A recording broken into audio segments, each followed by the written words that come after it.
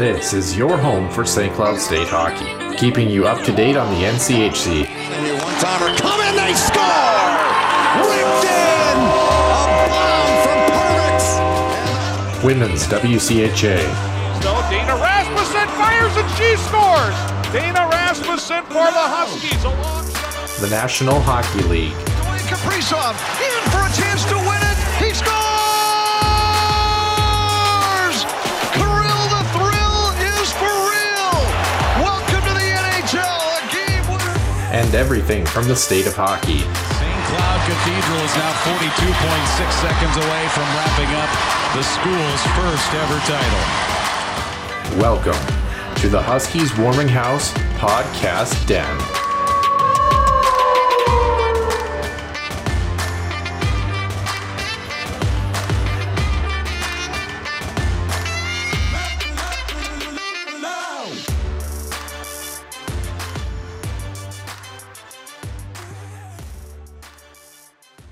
And welcome into episode number 140 here on the Huskies Warming House podcast, our Sunday, the first Sunday of December of 2022. My name's Noah Grant, alongside Nick Maxon, welcoming you into the den here for what should be a pretty jam-packed episode. We've got a lot to talk about in the early portions of the show, just a lot of things going on around the hockey world, as always, but a couple of signings, a couple of really key injuries, a game in the National Hockey League that we saw 17 goals in, a couple of announcers making some comments that aren't that surprising if you know which announcers were. Yeah. Never been a fan. North Dakota and Minnesota. North Dakota and Minnesota met in a battle between North Dakota and St. Cloud State in terms of states. If you want to throw it out that way, I tried to save that, didn't do it. It's fine. But what the Huskies did do is save a couple of games here this weekend against this North Dakota team, who still sits 7th in the NCHC. It's fun to be a St. Cloud hockey fan. Let's just put it that way. We'll recap the men's series. Women's hockey got the job done this weekend as well, albeit a little bit of a scare on Friday night, but certainly they're sitting in a really good spot moving into next week. And the Minnesota Wild have won 5 of their last 6. We're going to talk about them and see how that train is rolling and if it actually is rolling. And then finally, our extra ice session, just a quick little blurb here because I anticipate the main portion of the show is going to take a fair amount of time. So let's have some fun. The top 5 college hockey logos. What do we think the best logos in college hockey are? Spoiler, I also did my top 5 worst, and there's a lot of letters in that group for sure. But yeah, with that being said, hopefully you'll give us an A on this one as we move to Center Ice View News and Notes and the Huskies Illustrated Weekly Roundup. Center Ice View News and Notes. Center Ice View provides you with the best coverage of St. Cloud State Huskies hockey, from game notes, recaps, photos, and more. Go to centericeview.com.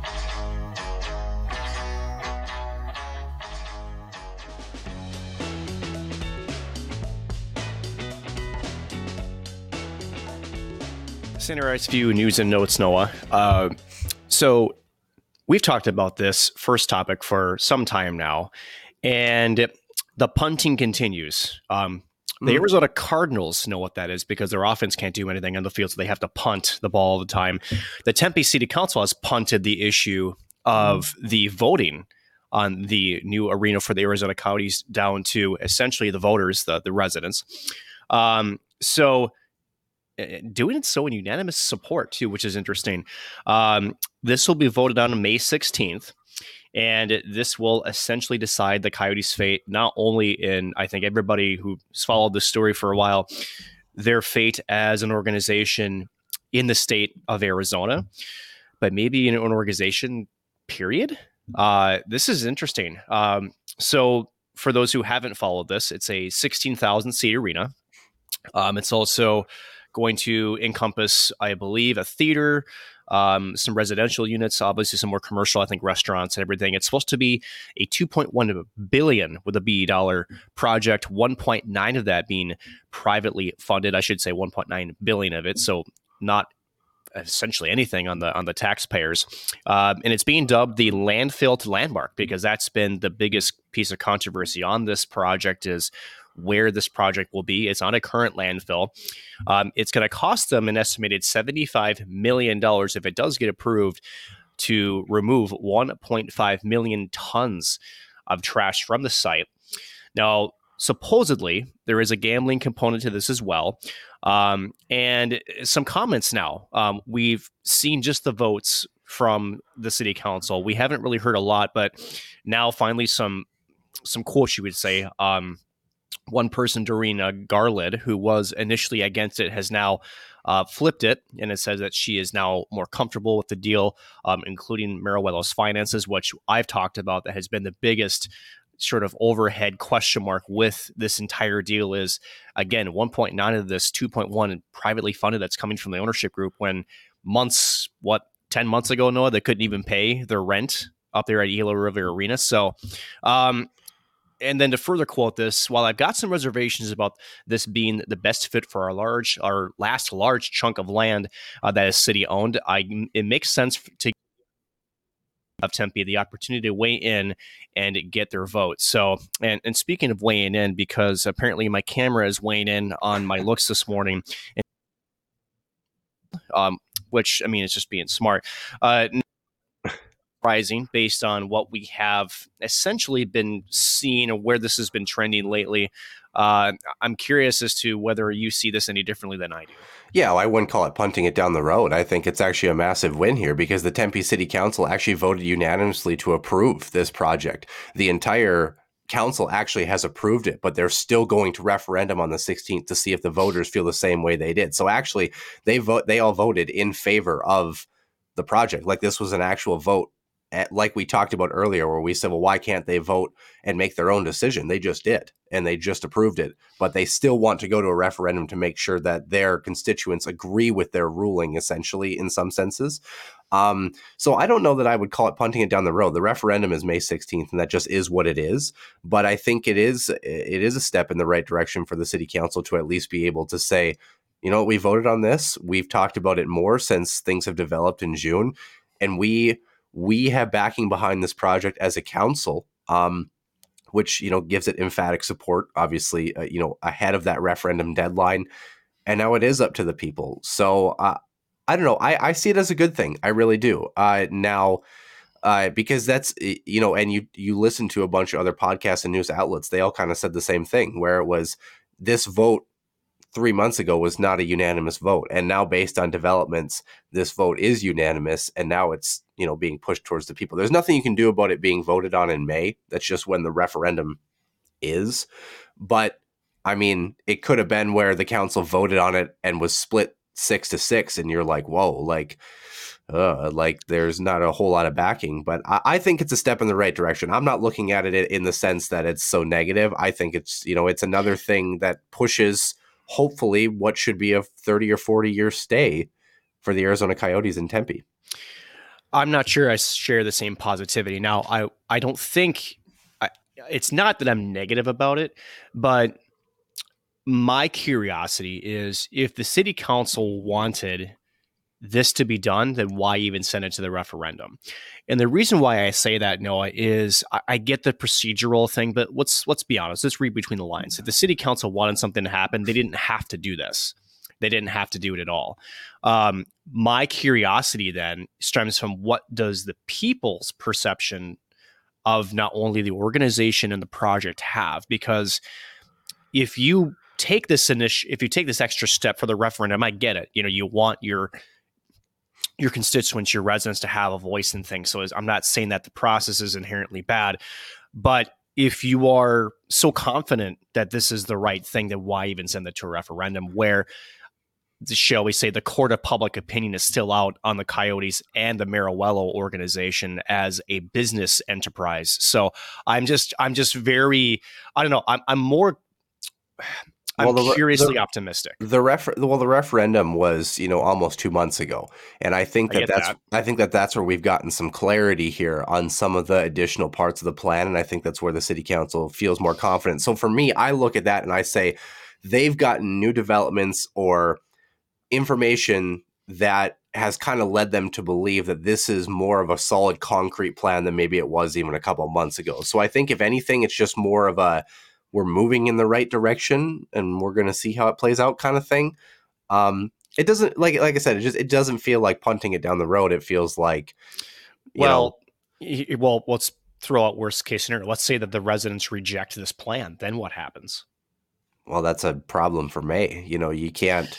That's well, and let's think of the big picture here, Noah, because this is why the entire process to me is no worse for wear. Everybody in the NHL executive offices must be holding their breath on this, because I get it. The referendum is what it is. It's a set thing that doesn't change. We get that.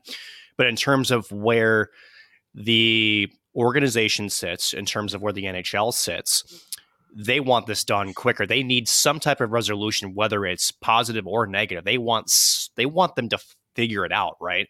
So my question is, if this thing does, by the residents' vote, get turned aside, and now we'll already essentially, because I don't think anybody expects the Arizona to make the playoffs, right? This is going to be May. They'll be in their off season. Then what happens, right? So I think it's more of, if the opportunity is there for this to be struck down, which there is, and that happens at such a later date, what now? I don't know. I still feel I'm just not sold on it. But that's with anything, right? That's the same sense as, well, right now they're stuck at ASU. Let's say they didn't even have an arena deal in place. We'd be asking the same question, what now? There isn't a clear-cut answer. We're just not at that point yet, and maybe it allows them time to create a plan, or the NHL to create a game plan should something like this fall through. Do they relocate? Do they stay at ASU for 5 years? I don't know. There's no way. Yeah, like I said, I don't know what the answer is, but I just I see it as a positive. I'll tell you what the answer is not. It's not staying at ASU Arena. Yeah, so I see it as a positive. Hopefully we're moving in the right direction. The city council at least seems to feel confident on it. So I guess we're going to find out what the voters feel in about 6.5 months. I guess we will. Cause I would think that if it does get struck down, there will be some fast moving pieces to a relocation. I think that's where it sits. But speaking of relocating, how about relocating names in the record books, right? Alex Ovechkin passing Wayne Gretzky for the most road goals all time with 403. So I know the big number that everybody is wanting to follow with Ovechkin is the all-time goals mark. Now, he still sits third at 793. He is trailing second place Gordie Howe by 8, and then first place Gretzky by 101. Again, the magic number is 894. So Ovechkin still continues to rewrite the history books in terms of goal scoring. Certainly, I think will go down as the best goal scorer the game has ever seen, no matter if he catches Gretzky or not. That'll be a debate topic for a different time. What isn't a debate topic is, we teased this earlier, is, when you're a play-by-play commentator, it's good to have the storytelling aspect. You can't just call the game right now. You have to have these little stories. You have to have these little tidbits. Well, one announcer in particular who should have, if there wasn't a award for homerism of the year, he would win it every single year. We're talking about Bruins play-by-play announcer Jack Edwards.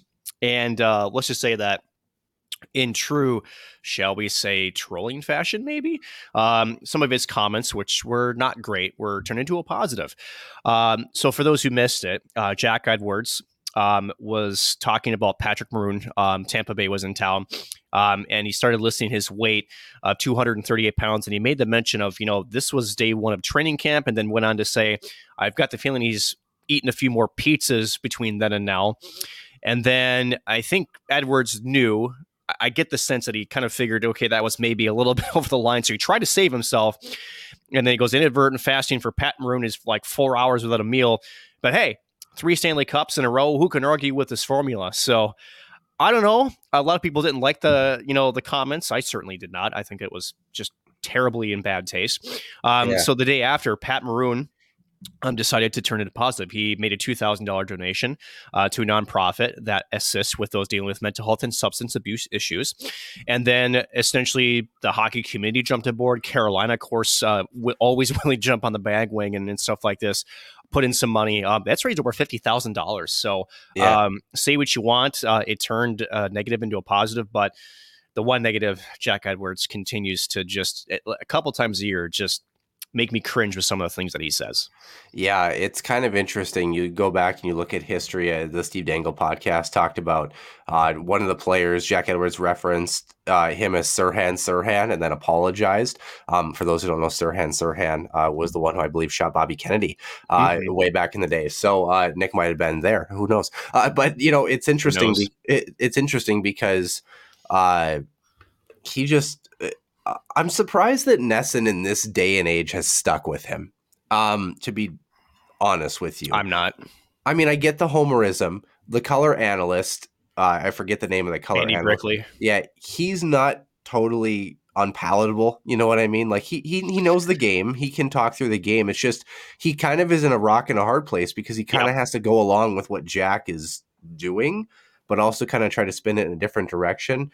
I think they could benefit from a new play-by-play voice. Their color analyst he's like I said, I think he'd be okay with somebody who's a little more, homerist. Yeah, homerism, but doesn't cross the line kind of thing. Yeah. So Jack Edwards has never been my favorite. It's one, like we've talked about, it's one thing to be a homer but be objective about the game. It's another thing to be a homer for the sake of acting like you're in New England on your couch having a beer, but yet someone gave you a headset halfway through, right? And that's what Jack Edwards comes off as. Does it appeal to the masses in Boston? Probably, but most likely. Good for Pat Maroon. Good for him to just kind of turn the other cheek, and it's done a lot of good in the mental health and community. It does. For our next topic, Noah, you talk about trying to turn a negative into a positive. This was the exact approach that Bruce Boudreau up in Vancouver is hoping to do with one of his star wingers, which, shall we say, probably didn't do exactly what I think the Canucks wanted to do, or maybe they did. Who knows? They healthy scratch Brock Besser, the Burnsville native, right? It's kind of interesting timing to 14 points in 18 contests, but only 3 goals. Again, this was a player that coming out of North Dakota had a shot, right? He was supposed to be the goal scorer. He was supposed to be the guy that was putting the pucks in, as being assisted by Elias Pettersson, who I still love watching, even though he's on a terrible team. Yeah. 2 of those goals, by the way, come in the power play. So 1 even strength goal. That's not good enough, right? So the reports coming out were saying that, it's tough love Bruce Boudreau is showing, but it sounds like the tough love may have been broke the camel's back, shall we say, Noah? It sounds like, as of today, Brock Besser is currently trying to negotiate a trade with the Vancouver Canucks. So I don't know. 23 goals over the previous 5 campaigns, which he's averaged. So he's not bad. Had a 9-game point streak back in November, but is this a chess move, Noah, by upper management? I think it is too, because you don't do this to a player unless you get the sense, and maybe there was always this sense that he was never going to re-sign. So let's clarify this. Actually, so Besser actually didn't end up being scratched last night. He was supposed to be scratched, and then Dakota Joshua, who is linked to the Jagger Joshua issue with Ohio State, by the way, which it sounds like said Loka is actually going to be back probably by the end of the calendar year for Ohio State. Just an update on that one as well too. But Boudreau said this. He said, "We did this earlier in the year with Connor Garland, and he responded well. So I'm anticipating, because Brock's a real good professional, that he'll respond in kind." So it looks like maybe just trying to jumpstart a little bit. Regardless, I did not see, maybe we can look real quick because we have this handy dandy thing called the internet. We can see if Brock Besser had any points last night against Arizona, which you would hope that he would, because this Coyotes team has really struggled. Last night, he had 1 goal. He had 1 goal plus 1, 4 shots on goal, 20 shifts, 1440 of ice time. So maybe the pseudo scratching helped him, but I thought it was kind of an interesting story. Brock Besser has had a very tumultuous career with injuries and up and down and good teams and not good teams, and it's been interesting. It has been. I know that the Wild fan line out there, you should say, has always had an eye on Brock Besser. The talent's there. The injury, being injury prone doesn't sell me on him. The other thing is he's wildly streaky, as goal scorers tend to be, but it seems like over the last couple of seasons, it's more been the streaks of not being productive rather than being productive, which, and who knows, maybe it is part of the system, maybe it's partly Vancouver, who knows, right? But it does seem like no matter what, that his days in Vancouver seem to be more numbered than not. So to wrap up our last topic, at least from my side of things, a former RPI head coach, Mike Odessa, did pass away this past Tuesday at the age of 77. He was the GM currently of the Worcester Railers of the ECHL. So it was announced on social media. And why this is bigger news than it probably should be, and I'm not sure why certain things come out when somebody passes. You tend to think that when somebody, does pass away, that certain things are sort of left for a little bit later, right? Now, some of his accomplishments coaching, before we get to this, maybe some of the other things. Coached at Holy Cross, led RPA to a national championship in 1985, 35-2-1 record. That's not half bad. Yeah. Now, this is where maybe sort of the bruise comes into play. He resigned from RPI in 89 amidst a controversy when he was accused of making a racist remark towards two black players in the team, including future NHL forward Graham Townsend. Apparently, he apologized to Townsend and accepted the apology, did the player. And the quote was, hey, my coach was not a racist. And this is telling the Hockey News back in 2019. He got pissed off and it slipped, and we talked about it literally a half hour after it happened, and it was over. And it didn't come out into the paper until the end of the season because people in the administration didn't like the coach. They used me to punish the coach, and that's not fair. So take that with what you wish, right? Yeah. After RPI, Odessa did work as a scout for the Detroit Red Wings. He also ran the Boston Bulldogs organization from 95 to 2012, and then was a scout for the Calgary Flames from 11 to 13, and then joined the Canucks as a scout from 15 to 17. So our best wishes to the Odessa family. But, again, it's one of those things where I don't know, Noah. Like it feels like a nothing burger to me, and I don't say that to diminish. Obviously, racism in 1989 is no different than racism in 2022. Like it's a remark that shouldn't be said. And I don't want to say there's varying levels of racism because that just leads us into a rabbit hole of different things. But it sounds like it was resolved. It sounds like there was growth. There wasn't multiple instances of this happening. It was kind of a one and done thing and stuff. And it was a long time ago. Does that make it any more inexcusable? No. But you know what? He had a great career in the game of hockey. He ended up passing away, and the focus should be obviously on, his family and, the time that they're going through and that sort of thing. And I think that it's easy to kind of paint that picture as, oh, wasn't that coach that did this? Well, yeah, it was. But, you look at it, let's look at, for example, a guy like Randy Moss. Randy Moss will always be the guy that mooned the crowd, right? But Randy Moss was still a good football player and is probably a decent human, all things considered, depending on who you ask. But, but like, that's the thing. It feels like kind of a nothing burger, but it is relevant to the story and kind of detracts from the main story, right? Which is, I wish as a society, and I think maybe this is where we need to go to, Noah, is recognize that, yes, there was a negative thing that happened. And I think I want to echo what you said. We're not diminishing the comment, because if it comes out, and mind you, the player said it slipped, right? And that probably was the coach's words, not his. Let's be honest with that. But yeah, the fact that at least it sounds like the coach recognized crap. That was not okay. Yeah. He talked and apologized immediately afterwards. There wasn't like, I didn't want to talk about it. It wasn't like it wasn't addressed. It doesn't sound like, at least from what we know, this was a repeated thing. So there is some positivity in the sense that when these things happen, and to a grown adult, you can essentially put yourself on the guillotine, and take responsibility, apologize, and do it right thereafter. And go from there. I think that's a good thing. Obviously, you wish that it didn't happen in the first place, but I think it's more often nowadays than not where these things happen, where we receive word of these things, and it's not a one-time thing; it's a repeated thing. There is denial that things happen. There's never acceptance of one's actions, and then it's a he said, or however you want to phrase it, kind of thing happens. So,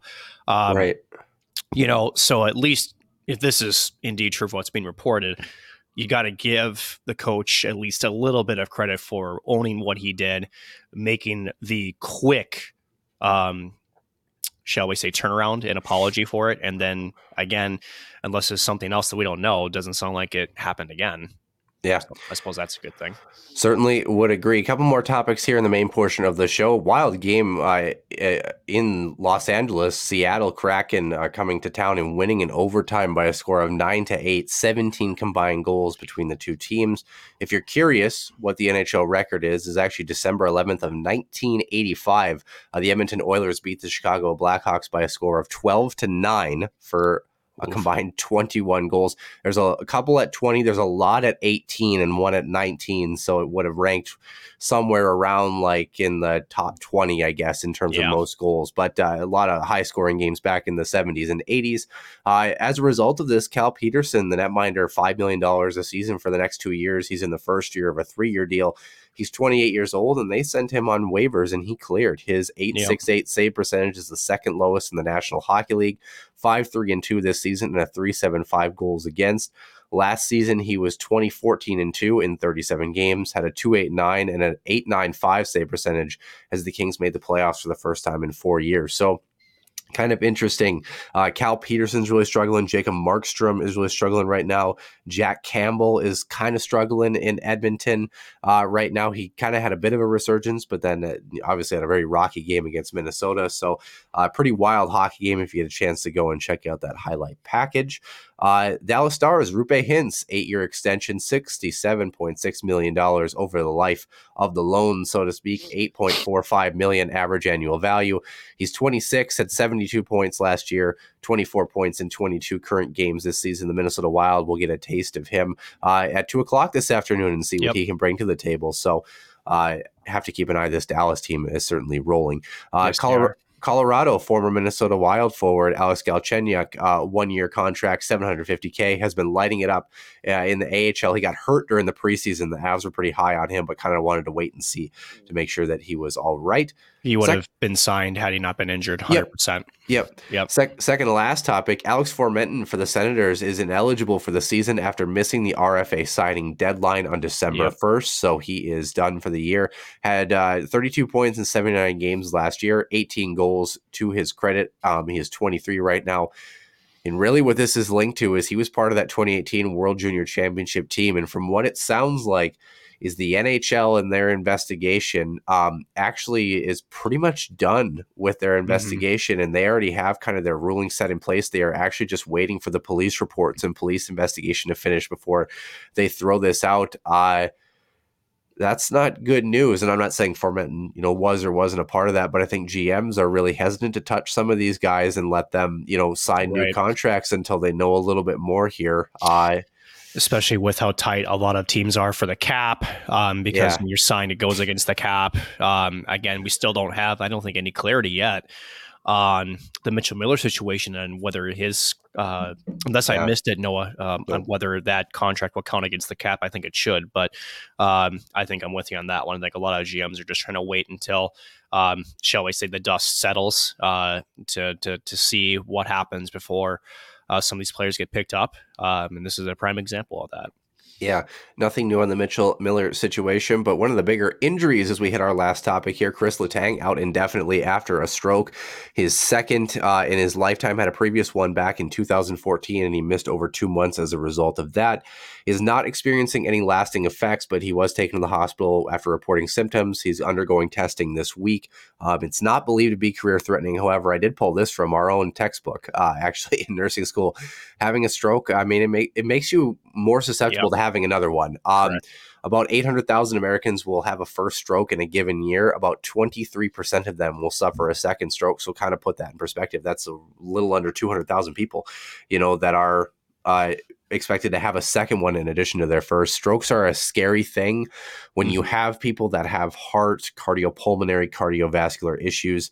Once you kind of start going down that slippery slope, as a lot of people know with pacemakers and other things, it's a hard thing to try to reset, even professional athlete or otherwise, once your cardiovascular system gives you these indications. And it's surprising to me in the sense that, how does a stroke happen, right? There's multiple options, but some of the most common as you get older in age, not necessarily Letang's age, is you have a venous thromboembolism, essentially a blockage in one of your veins, usually in your leg, that moves either up into your lungs, your heart, or, of course, in this case, in your brain. And that's usually what happens, and you start to have some clotting issues, kind of a la, I believe Pascal Dupuis had some sort of similar kind of blood type clotting issue as well, too. So these things are really hard to resolve. I'm very curious to see what they find with Chris Letang, but it's a scary thing. It's a scary thing. Well, and to that writing too, when they say it's not believed to be career threatening, the true answer is they don't know, right? But I would think that now that this is his recorded second, you almost think that the conversation has changed. Now, again, I'm not a medical expert by any means, but you would think that a couple of factors, right? Letang is not a young player. He's certainly up there in age. Being that this is second, I would think that they won't rush him. I feel like, if anything, I don't know, and maybe I should, pass this to you. Do you think kind of the decision comes to him at this point? Because essentially as the person, the player, it's sort of like, the risk now. You've had two. I would imagine that if you've had two, I would think the conclusion he must think, well, I would hope I don't have more, but it's maybe it will. I don't know. What do you think? Some people are just more susceptible to those things. You think about like Rich Peverly, right? Rich Peverly was 29 when he collapsed on that bench for Dallas and never played another hockey game. The other danger too. So, what is the management for strokes? For some people, it's anticoagulant therapy, essentially blood thinners. Well, here's the problem. If Letang gets cut on the ice, he's going to be in serious trouble because it takes so much more to, even for example, when you have people who are on blood thinners and you're starting simply IVs and you end up discontinuing an IV, I mean, you're holding pressure for 4 or 5 minutes in some cases to make sure that they just don't bleed out from a normal, IV. So that's the danger that you're going to run there, among other things where blood thinners would affect the way that he's able to intake oxygen, yada, yada, yada. But I could see this going either way. I mean, I'm really on the fence. I could see a doctor telling him, you know what, this might be it for you, man, even if it was not seeing any lasting effects. Or they might say, you know what, we'll give it another shot, but you got to pay attention. You know your body best. If one more of these happens, for sure you're done. So I don't know, but wishing Chris Letang the best as he moves through that. 3 other injuries here for you. Vancouver, Thatcher Demko, netminder, out for 6 weeks with a lower body injury. Detroit's Tyler Bertuzzi will also miss the same amount of time with hand surgery that he underwent last week. And Toronto's Kelly Yarncroc, the Leafs cannot catch a break, missing at least 2 weeks with a groin injury.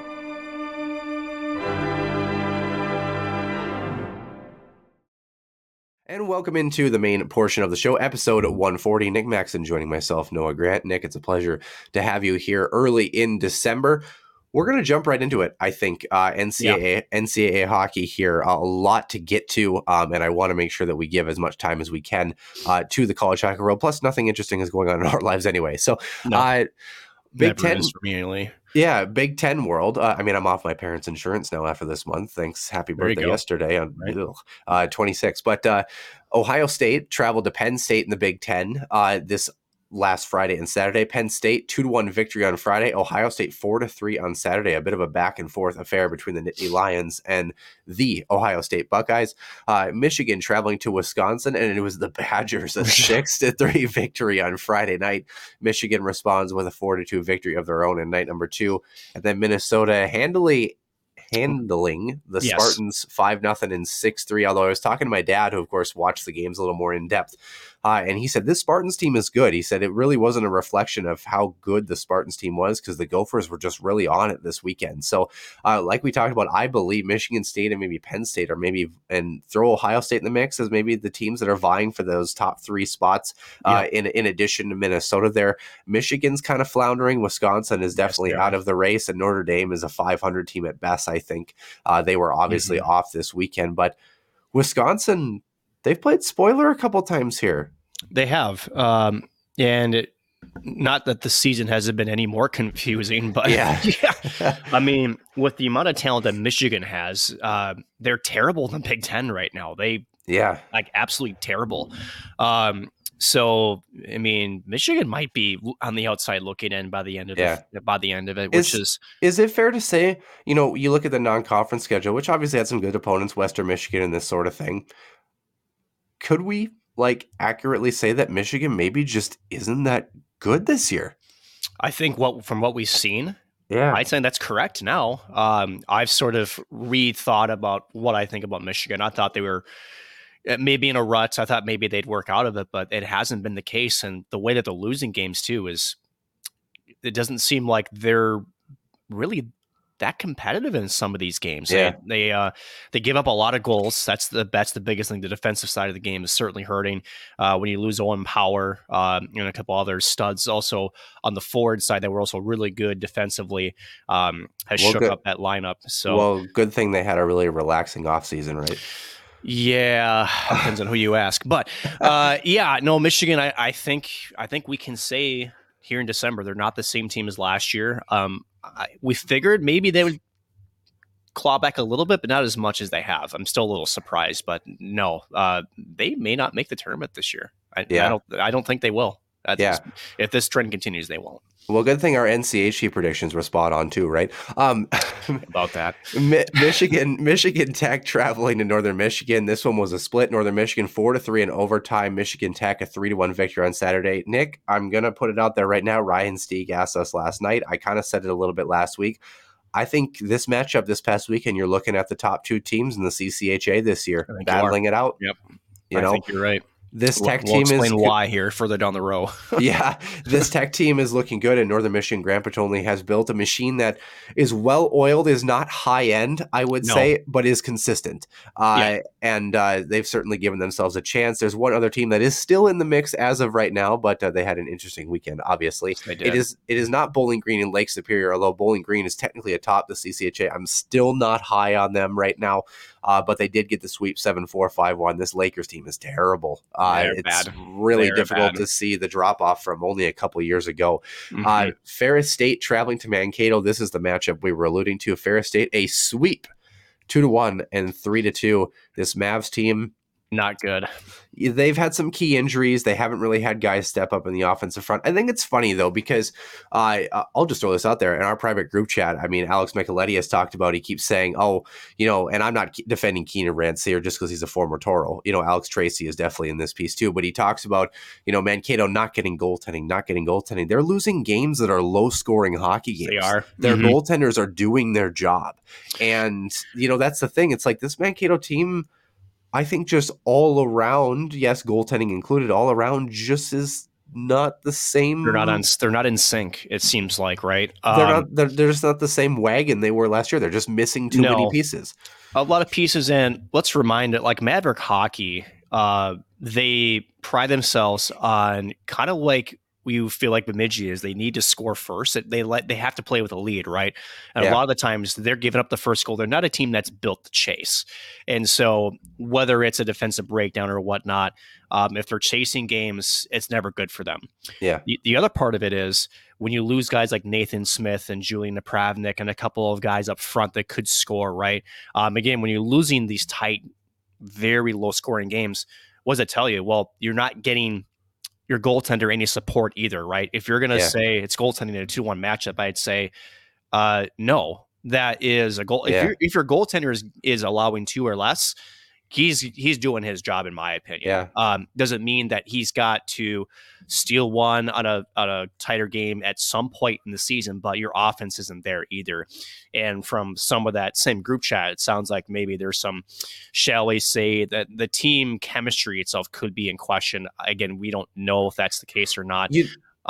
And it's interesting too, because you talk about Mankato's style, and I think they were kind of blessed a little bit to be able to rely a little bit on a goaltender who they could play that structure where they could sit in a 2-1, 3-2 hockey game and feel comfortable just holding a lead and knowing there was a goaltender that could backstop. Obviously, that's not taking anything away from the current goaltenders because you have to have offensive support, but it was enough where they were comfortable sitting back and playing that defensive structure. Now they need to be on, they need to be on their toes. They need to be the aggressor, and they just they're not playing the right way. It's too much of a pivot from one year over the other, right? No, I think that's kind of what it comes down to is, like you said, when you have essentially the perfect formula that they had last year, we're talking the lineup, right? Where you had the goaltender that could be your best player, be the brick wall.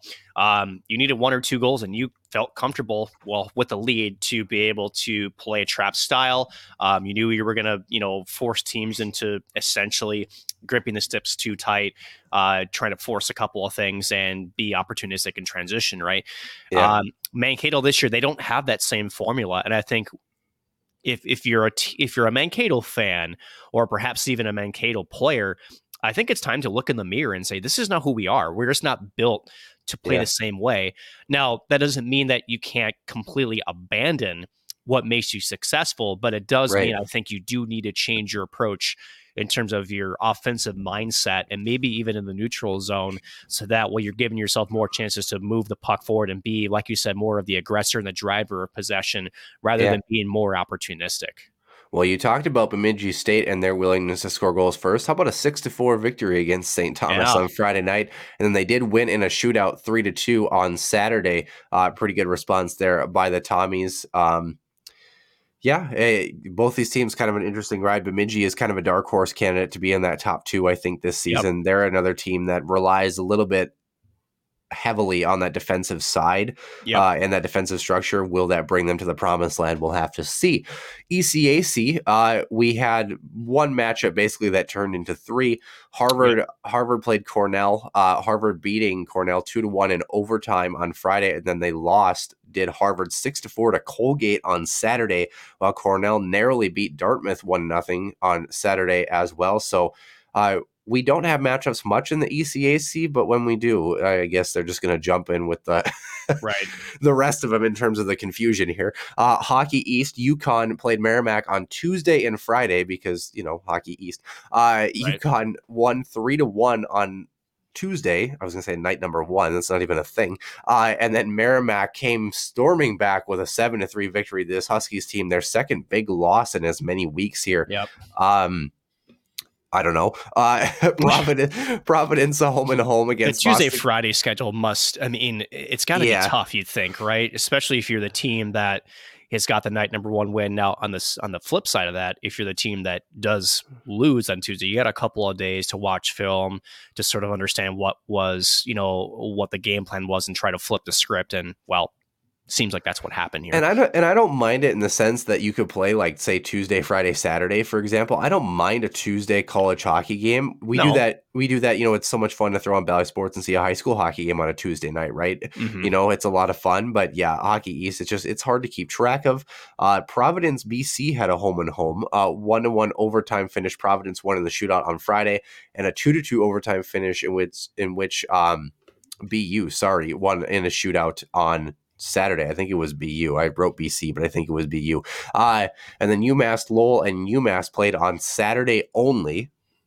Love it. 1-1 overtime finish where UMass did win in the shootout. We had a lot of OT finishes in Hockey East, and then some non-conference action. Union, who's 32nd in the pairwise as of yesterday, beat 24 Northeastern by a score of 3-2 on Saturday. Wow. So that's a bit of a blow for the Huskies over there as well. Atlantic Hockey, 2 matchups to talk about here. AIC had Bentley Thursday, Friday. AIC handily outscoring their opponents 12-3. Overall on the weekend. Yeah, we say that, but they beat Ohio State and they've disrupted one other team. I forget who they beat as well too. So it's been and yet they're 57th in the pairwise. So you explain that to me. Well, I'll explain how Ohio State's looking at that, shaking in their boots for sure.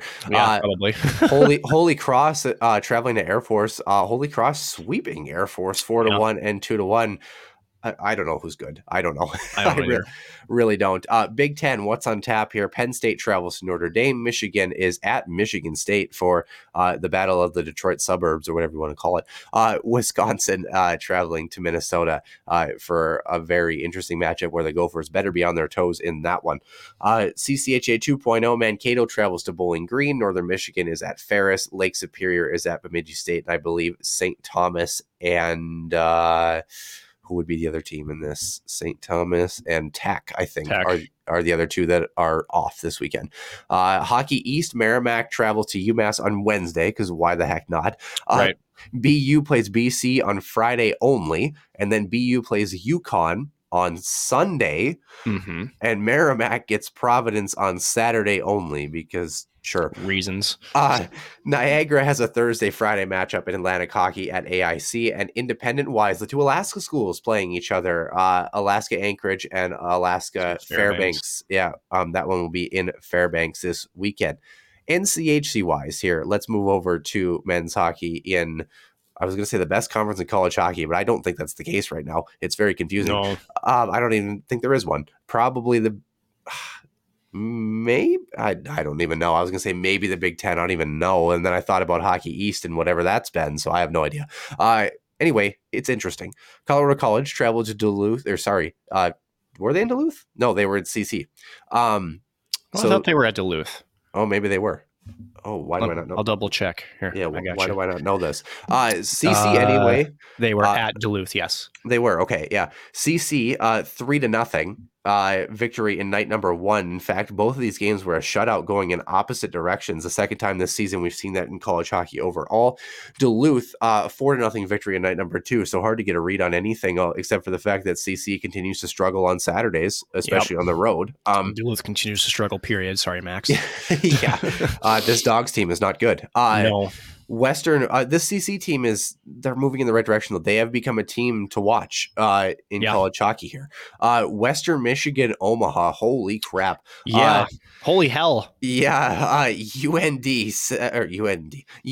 7-6 on Friday night. Yes, that's a combined 13 goals on Friday night. And then the Mavs completing the sweep by a score of 3-1 on Saturday. They're sorry. We'll talk about this obviously soon, but Omaha has surprised a little bit. They're in a home spot right now. They are. Yeah. They are. What, number 3, right? Are they number 3? Yeah. They are tail and tip essentially with Western Michigan, who they just played. They climbed literally in 2 weeks. We'll get to the standings here. Well, let me just take a quick little peek here. Yeah, they climbed from 7 to 3 in the NCHC in the span of about 13 days. Yeah. Crazy. So pretty impressive. Other scores going on. Arizona State non-conference travel to Denver. DU narrowly escaping Friday night 3-2, and then a 5-2 victory, a little more cut and dried in night number 2. Miami was off this weekend. That's where St. Cloud will be traveling. And North Dakota traveled to St. Cloud State, and hockey's funny.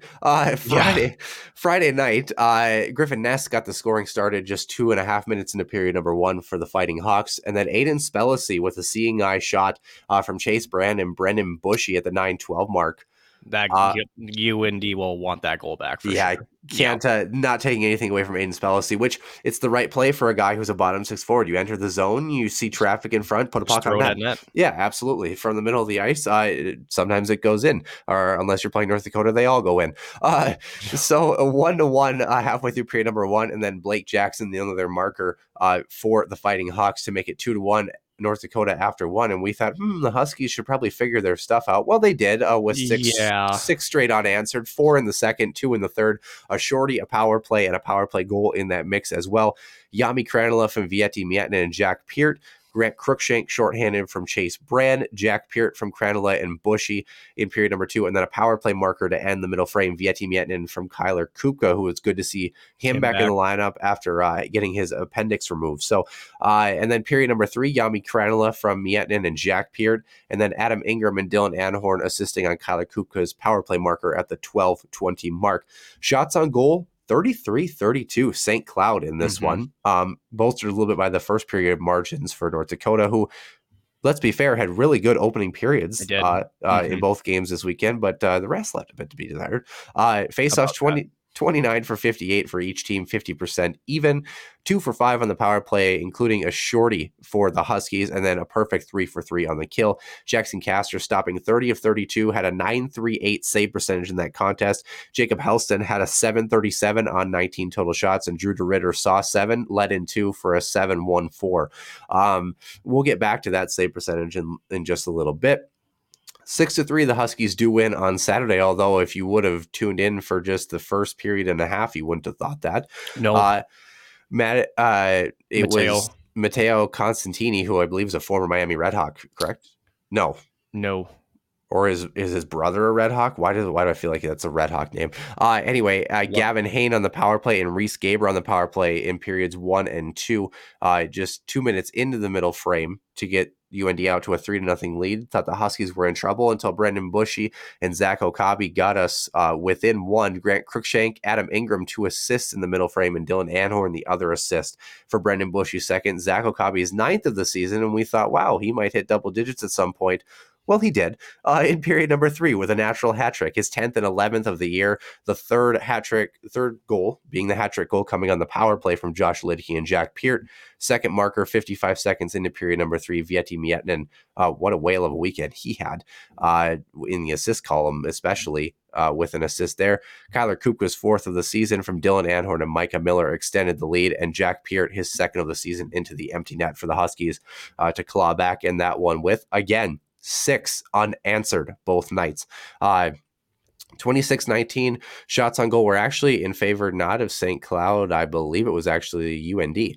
I think I wrote that wrong, but 34 for 61 in the faceoff dot. That is correct. 55.7% were the Huskies. 1 for 3 on the power play. 3 for 5 on the PK though, allowing 2 markers while shorthanded. So that's a bit tough. Dominic Bassi had an 8.85, stopping 23 of 26. Drew DeRitter had a 7.22 in this hockey game. Combined over the weekend, North Dakota had a 7.45 save percentage as a team this weekend. Compare that to St. Cloud, who had a 9.14. So could that have been a difference? Maybe. This is the first time that St. Cloud has swept UND at the Herb Brooks National Hockey Center in regulation in 21 years. I was just about to turn 5, and Nick was an underclassman in high school. So maybe. I would have been either eighth, depending on when it happened in 01. I would have either been an 8th grader or a freshman in high school. You would have been you would have been at least 14, almost 15. We're 10 years apart, man. Yeah, I get that. Yeah, so you would have been in high school for sure. Okay, cool. Yeah, you freshman or sophomore probably, but nonetheless, it's been a hot minute. Early 2001, I believe. So, fall of 2001. And the player you're thinking of for Miami is Matthew Barbolini. Yeah, they're all Italian, right? No, Constantini is a sophomore. He's been with the Red Hawks his entire RSC. He's been with the Fighting Hawks. The Red Hawks, the Fighting Hawks. I guess they're all the same. He's only a sophomore, so this, Yeah. Well, he scored. He did. Was probably feeling good about himself. It was his first of the season, and then it went downhill. Gavin Hain's 8th of the season. Reese Gaber's 11th of the year. There are guys who are scoring. We'll get to the standings in a second, but this North Dakota team, who is sitting 7th in the NCHC right now, we picked them, however order you want to say you and I had it. We picked them to be in the top 2 this season still. And the thing that's interesting, yes, goaltending has played a big part of it, but I think you and I both expected the veteran guys to stay pat, which it seems like most of them kind of have, but we expect some of the young guys to infuse a little bit more seamlessly. And as far as the offense was concerned, and they're a bunch of individuals out there who are not playing as a cohesive group right now. And I was talking with my dad again last night, and I said, this St. Cloud team, they're good. They're finding ways to get back into hockey games. They're finding ways to score. Probably the most productive offense in college hockey right now. And my dad said, yeah, but North Dakota, they're not that good right now. No. And this is where the youth, it's all youth, right? The veterans have held pat, as we said. Reese Gaber is, every time he touches the puck, you hold your breath because that guy's got a rocket of a shot. Very smart with the puck. I think a couple of things. I think the loss in the back end of Jake Sanderson really hurts because not only do we look at his offense, but just the way that he was able to hit ice in his veins in the defensive zone. He knew how to make that first pass. He knew how to skate out of the zone. There were so many things about his defensive game that were so good. So I think that hurts them a little bit too. And we talk about young forwards, right? But how about young forwards learning to play the defensive side of the game, right? It seems like that's where they're hurting about. Again, they got 13 goals against. That's not only on the goaltenders. We talk about this ad nauseum, right? Knowing that is goaltending statistics are not just a reflection, unless Aiden Spellish's goal, that one squarely in the goaltender on that one. But minus that, it's a team stat. Like again, St. Cloud took advantage on the power play. They had a shorthanded goal. So what's going on here, right? And if you're Brad Berry, who we know is a tremendous coach, he's won coach of the year twice or three times now in the NCHC. Yeah. You know that he can coach it, and just to me, there's just so much youth there that's got a lot of promise for talent. They just haven't quite adjusted to the Division I game. And again, we talk about how hard the NCHC conference is. I would argue that the NCHC conference is still a good conference now, but one thing that's different is this year, and you could say this across, I think, the rest of college hockey, there just isn't, besides maybe Denver, I would throw St. Cloud in there too, maybe Quinnipiac. Besides those top four teams, it's just sort of a washing board. There isn't a top 16. There's a lot of parity that's still there, and I still think the talent depth in the NCHC is still very, very good.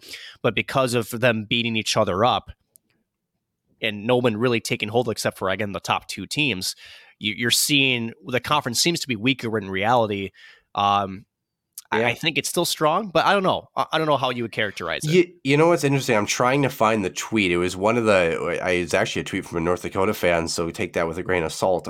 Danger close, right? But I was trying to find a tweet from last night. They were talking about Brad Berry's coaching history, how they missed the playoffs ever since kind of Dave Hackstall there. Really haven't had any success at the national tournament level. Mm-hmm. And there was some questions called in about his recruiting process, which obviously he's got some really young forwards that are going to develop accordingly. And, a lot of people are tweeting, you think Brad Berry's seat is getting warm, and, a bunch of people are like, you're joking, right? Are we? And I'm not saying, I think we're way too early to definitively write that off, and we got to see where this young group comes into. But if he has a season where it continues the way it is and next year starts poorly, we might be talking about a very different story. Now, we've got half a season to play, yes. And a lot of things could change very quickly. Yep. But there's a lot of North Dakota fans that are upset about the transfer portal, which I get it in the sense that you want your young guys to come in, but they brought a very good crop of young players in, and a pretty sizable one at that. Yep. The transfer portal has worked very well for this team in the past, and you want a good example of a transfer portal working very well for a team. Who did they just play? Grant Cruikshank, Dylan Anhorn, Dominic Bassi, right? You've got three guys that have assimilated seamlessly. So it's all about the mix and structure around. So maybe North Dakota, maybe their transfer portal players haven't assimilated as well into the mix as St. Cloud's has. And you never really know until you know. I think, example, Casey Gilling last year for Duluth, for example, a guy that they expected a little bit more out of, right? Yep. So, it can work to your advantage or to your detriment, so to speak. Even St. Cloud saw that year to year with some of their transfer guys, Seamus Donahue, for example, kind of being up and down depending on when you looked at him during the time frame. I don't know. I don't know how to characterize this North Dakota team. It's weird for them to not be good and to really not be good right now. Like normally if they're struggling, they're like fourth, right? They're kind of on the bubble of having a home spot. They've dropped a couple of close contests. They just, have been missing a goal scorer or, a goaltending for a stretch of time. No, this is like a multifaceted dismantling of what North Dakota hockey is right now. Can that turn around? Yes. But yes. I mean, they've won 2 hockey games in the NCHC this year, Nick, in 8 games. Yeah. And what's to say? This is sort of an early panic too. Because let's be realistic here too. North Dakota fan base, they're passionate hockey fans, and the one thing that they require is continued success. And mind you, they have had an embarrassment of riches at that university for so long. And again, I think last year, right, we saw how you mentioned Donahue. I think even Aiden Spellacy come in last year. You could tell that he wasn't quite. It took him almost a full season. He's much better now. Yeah. And that's also just moving him around too. He was supposed to be that replacement for Will Hammer. He's played mostly on the wing this year. Ryan Roseborough, a guy that I talked to Brett Larson, even as of recent, was a guy that they thought could be that next Will Hammer. And they've had him again on the wing side just because of his size, right? So sometimes does it come down to coaching where you had this idea, again, we talk about a puzzle piece, right, of what your recruiting and your transfer portal wants to look like, and you think, okay, this is how the picture is supposed to look like, and it just doesn't work that way, right? Yeah. Now, when that happens, right, this is when the coaches make their money, which is, okay, this picture isn't quite forming the way I wanted to. Now, how can I juggle or mix and match or change the formula around to get what I want out of these guys? And sometimes it isn't changing line. Sometimes it is maybe setting a guy. I mean, there's so many different tools at their disposal, right? And Brad Berry, for the most part, has been able to make it work for whatever reason. Again, in St. Cloud, they had a big freshman class coming in too. But again, you talk about the right mix, the right chemistry. I guarantee you that St. Cloud probably feels, shall we say, a little bit lucky? Isn't there some kind of luck in there too, where the picture comes out just the way you hoped it would? Because until, like you said, you see the actual product on the ice, you have no idea how it's all going to mix together. A little bit lucky, and even this weekend there were times where St. Cloud was still outplayed a little bit, right? And they were able to get bounces. You talked about potential for what statistically it should have been for North Dakota to score on Friday relative to where St. Cloud was at, right? St. Cloud may be lucky to put up 7 on this North Dakota team, all things considered, but that's what good teams do. That's what this team 2 years ago did when they went in their national championship run, is they felt unstoppable because they were never out of games. The Minnesota Wild last year felt unstoppable because they were never out of hockey games, and this team has had the right mix. It's interesting. We talked about guys like Brad Berry, guys like Scott Sandlin up in Duluth, and how they could have a puzzle and they're blindfolded and they put all the pieces together. Somebody might have stole a few pieces for both of those clubs this year, and it's interesting to see how the final product comes out. One thing we can agree on, though, is that North Dakota fans are very well educated and mild-mannered, right? Yeah, right. Anyway, so the top team and the bottom team in the NCHC were both off in conference play. Denver and Miami, respectively. Denver sitting atop the NCHC still at 19 points at a 6-2 record. St. Cloud is in second place right now, same record, but finishes in overtime have changed that. So 17 points for the Huskies at number 2. Omaha has climbed their way at 4-3-1 to 15 in the standings in terms of points. Behind them, the last home spot at 12 points, 4-4, is Western Michigan. 1 point behind them at 11, same record of Minnesota Duluth. The Bulldogs at 500 are just under with overtime finishes. And then the same number of points, 11 for Colorado College in 6th. They're at 3-4-1, so their record a little less advantageous. North Dakota 4 points behind at 7 points at a 2-5-1 record in 7th place, and Miami at 1-6-1 with 4 points. That is the opponent that St. Cloud will see this upcoming weekend in Miami. North Dakota travels to Western Michigan. Doesn't get any easier for the Fighting Hawks. No. Both of those teams looking for a bit of redemption. Both teams swept last weekend. Right. Omaha travels to Colorado College. Very curious to see how that one ends up. And Denver, can you imagine that Colorado College sweeps that? They get 6 points. They're up to 17. Yeah, they would actually crazy. They would actually vault Omaha. They would be right behind St. Cloud if you had a split between Western and North Dakota, both of those teams would still sit anywhere between. Slide. Yeah, they would slide to they would slide by 1, so they would slide to 5 and 6. Yeah, one team that does have to take care of business is St. Cloud traveling to Miami. They have to have them both. Yes, you do. And I don't say that, we've seen some crazy things in Miami in the past. Miami gave North Dakota fits this year, obviously. And I don't say that just because the St. Cloud train is rolling, but this is your last matchup before the holiday break. You got an exhibition game against Manitoba, and you come right back with the Gophers before an NCHC gauntlet to finish out the season. Mm-hmm. Got to have that momentum train. Can't have any question marks in that mind when you head into that holiday break. Yep. In fact, I'm not looking forward at all to the exhibition game against Manitoba. I wish we could wipe it clean from the schedule because you just don't want to infuse any sort of doubt. Not to say that couldn't be a confidence booster. On paper, they should win that game. But at the same time, we might even see our first look at maybe James Gray, for example. Might be, yeah. But with that being said, you've got to take care of business against Miami. This Redhawks team has given teams blips of fits throughout this season. What does St. Cloud have to do to make sure they leave with valuable points in the NCHC in a series? They, frankly, if they want to finish in the top 2 in the NCHC, they cannot drop. Well, the big thing is you got to take advantage of a Miami team that's last in the NCHC in goals scored. Only 33 goals for through 8 games. So do the math. That's not great.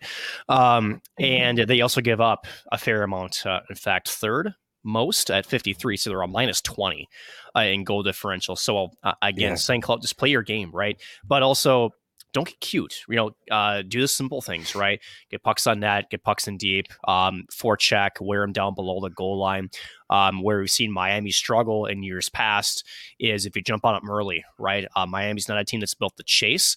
So if you can get that first goal, maybe get a couple early, that's a very tough mountain for Miami to climb just based on their current makeup on their roster. So to me, it's how you do it. You don't overthink it. You certainly don't take them lightly because, again, they're improving.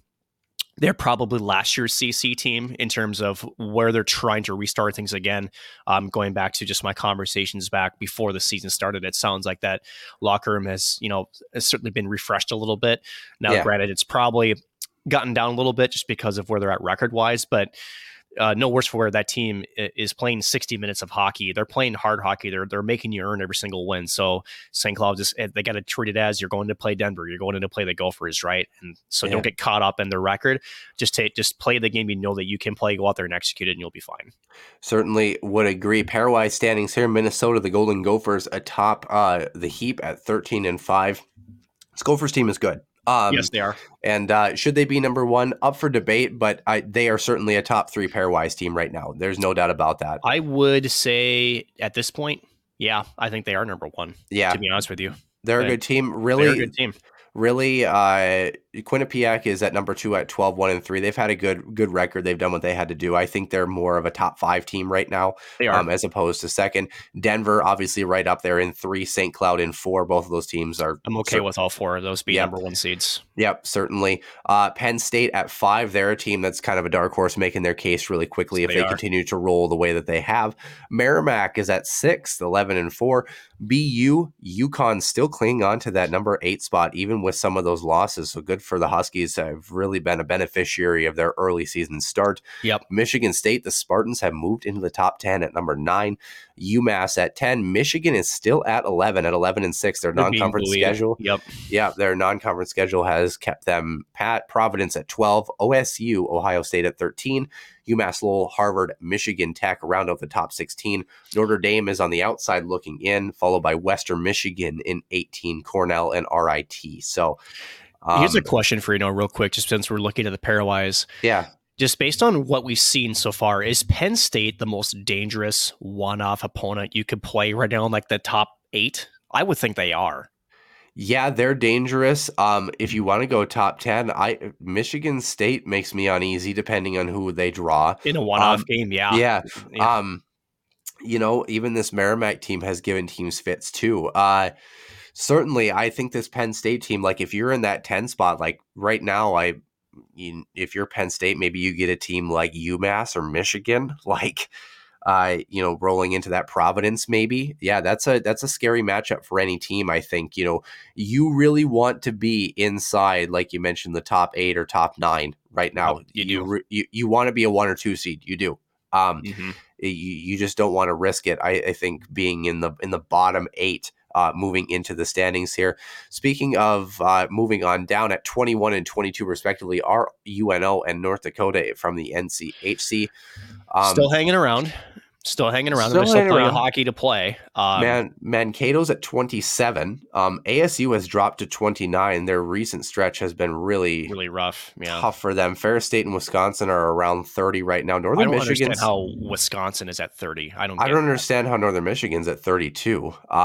Unless they lost to somebody. Well, I think they lost to Anchorage, did they not? That's right, non-conference. Yeah.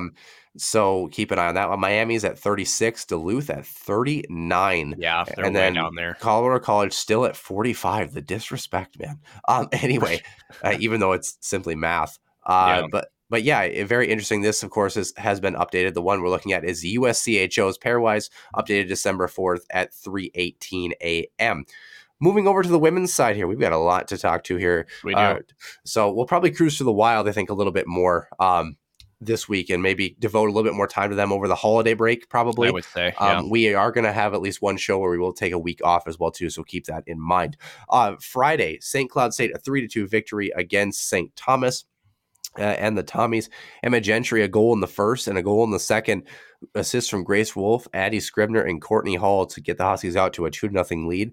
And St. Thomas, a goal in period 2, period 3, halfway through the third period to draw that game even. And then Courtney Hall with about 3.5 minutes to play, or 4.5 minutes to play in that hockey game from Addie Scribner and Reagan Bolger, a 3-2 victory. For the Huskies, something that they really did not want to drop this game. St. Thomas has yet to win a game in conference play. 35-27 shots going to the Tommies in this one. Face-offs, 63.3% at 31 for 49 for the Huskies. No goal on their lone power play, and they were a perfect 4 for 4 on the kill. Sonia Hola stopping 33 of 35 for a 9-4-3. Dobchuk on the other side of it, an 8-8-9, that extra goal, obviously the difference maker in that one. Saturday, both Huskies teams finishing with a 6-3 victory overall. It was a power play goal to get us started. Clara Himlerova from Grace Wolf, and then the Tommies goal in the first, goal to start the second period. Tommies were up 2-1 before Yanina Newland at the 7:24 mark. Got them back even. Olivia Savar and Grace Wolf assists to make it 2-2. Tommies leading for a stretch again in period number 2, 3-2. And then St. Cloud responded with 2 markers at the end of period number 2, including the second one being shorthanded. Her second of the night, Clara Himlerova unassisted. Goal before that was Olivia Savar for Yanina Newland. And then Clara Himlerova completing the hat trick, power play marker, the 12:08 mark of period number 3 from Yanina Newland and Grace Wolf, and Ross Dale assisting on Emma Gentry's goal with just under 2 minutes to play to make it 6-3. Hear the P announcer from Ross Dale. That's Dale Ross. Sorry, Dale Ross. Sorry, I was looking at that. You did that earlier in the men's side too. You said Jackson. You said Blake Jackson when it was Jackson Blake. Jackson Blake. Yeah. Yeah. It's all right. Words. I wish they would just list the names normally. You know what I mean? Yeah, but this is hockey. Nothing's normal about this. Yeah, like for example, the scoreboard that we looked at for the men's game on Saturday was from College Hockey News because the one from Sidearm and hadn't been posted. The portal hadn't been posted yet. So I should probably pick College Hockey News for the men's one. They're a lot easier to read. But anyway, with that being said, handy shot margin 38-16 in favor of St. Cloud State. That I can tell you. 33 for 55 for a 60% face-off percentage. The draw. The circle has been getting much better for this women's team in the past month, winning faceoffs, as for the men's side as well, too. 2 for 4 on the power play, 3 for 3 on the kill, perfect on special teams, 13 of 16 saves for JoJo Chobak, an 8-1-3. Maurer on the other side had an 8-4-2, really small sample size, hard to really kind of falter, but you'd like maybe another save in there, I guess. Probably. So this team is now in a home spot. They are in the 4th spot in the WCHA standings. How about that, huh? Yeah, at 6-8, 19 points for them. 11-8 overall, too. Yeah, Ohio State, head of the pack, 41 points, 13-2-1. Geez, they're good. Minnesota, 11-1-2, 35 points for them. Wisconsin, 10-1-1 for 31 points. Duluth right behind at 18. So 1 point behind the Huskies at 5th. 2 points behind is Mankato at 16. Bemidji State at 3. St. Thomas has not won in 12 games. I would be remiss to realize, Nick, before I'm about to cut you off here, I didn't actually recap the rest of the scores around the WCHA real quickly. Yeah, Ohio State split with Duluth. 2-1 victory for the Buckeyes night number 1. Duluth 5-4 overtime victory last night. Wisconsin 13-1 on Friday night against Bemidji, and then a 4-1 victory night number 2. Mankato home and home against the Gophers. Gophers taking both by a combined score of 10-1 over the weekend. Nick, this women's team did what they had to do against St. Thomas to stay pat here. They did. And this weekend also sort of just talk about markers. So we're not even halfway through the season yet. By winning on Friday, they eclipsed both their overall wins record and their conference wins from all of last season. They were 9-23-3 overall last year, 4-20-3 in conference play. So you talk about the improvement already from this squad and what Idalski has done. They had a good interview. Husky Productions, again, did a fantastic interview with Idalski at parts of the intermission for this weekend series against North Dakota on the men's side. And he deserves all the recognition he's getting. Just some of the metrics that we're seeing.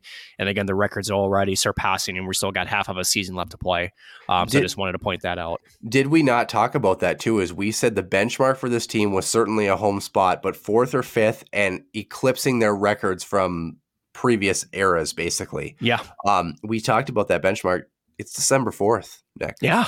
December 4th. Yeah. This, like, if you're a St. Cloud hockey fan, and especially with the Wild being as up and down as they are, if you're a St. Cloud Huskies fan, get to the Herbrooks National Hockey Center and watch these teams play. Like, it's a very exciting time to be a college hockey fan in the Granite City. This women's team really is making a push and making a case to have home ice moving into the WCHA playoffs.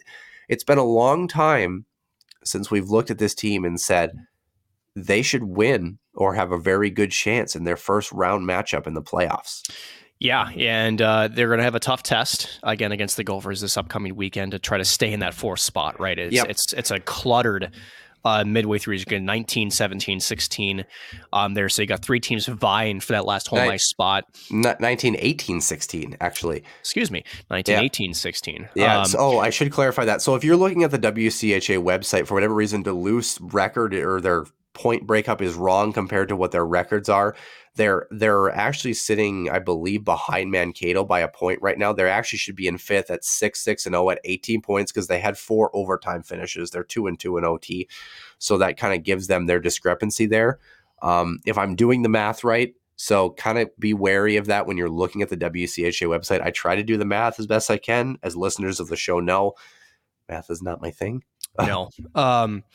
But yeah, like you said, if they can split against the Gophers, and again, like we talked about before, there's optimism here. Well, I think normally last year, right, it was like, okay, can they steal one?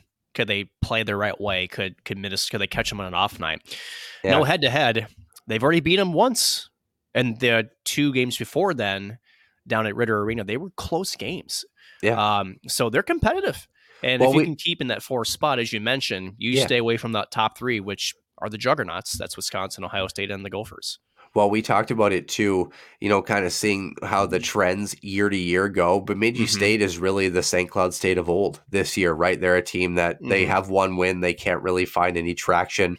That's where St. Cloud was the past couple of years. They were where Bemidji State is at 7th place right now. Now they put themselves in that mix. They put themselves in the middle of the pack, the midfield, if you want to use Formula One terms. But they're atop the midfield right now, right? And that's exactly where you want to be in arguably the best conference in women's hockey. So like you mentioned, it is going to be a home and home. So the Huskies are in Minnesota Friday and then a 3 p.m. start at home at the Herbrooks National Hockey Center on Saturday against the Minnesota Golden Gophers for this women's team.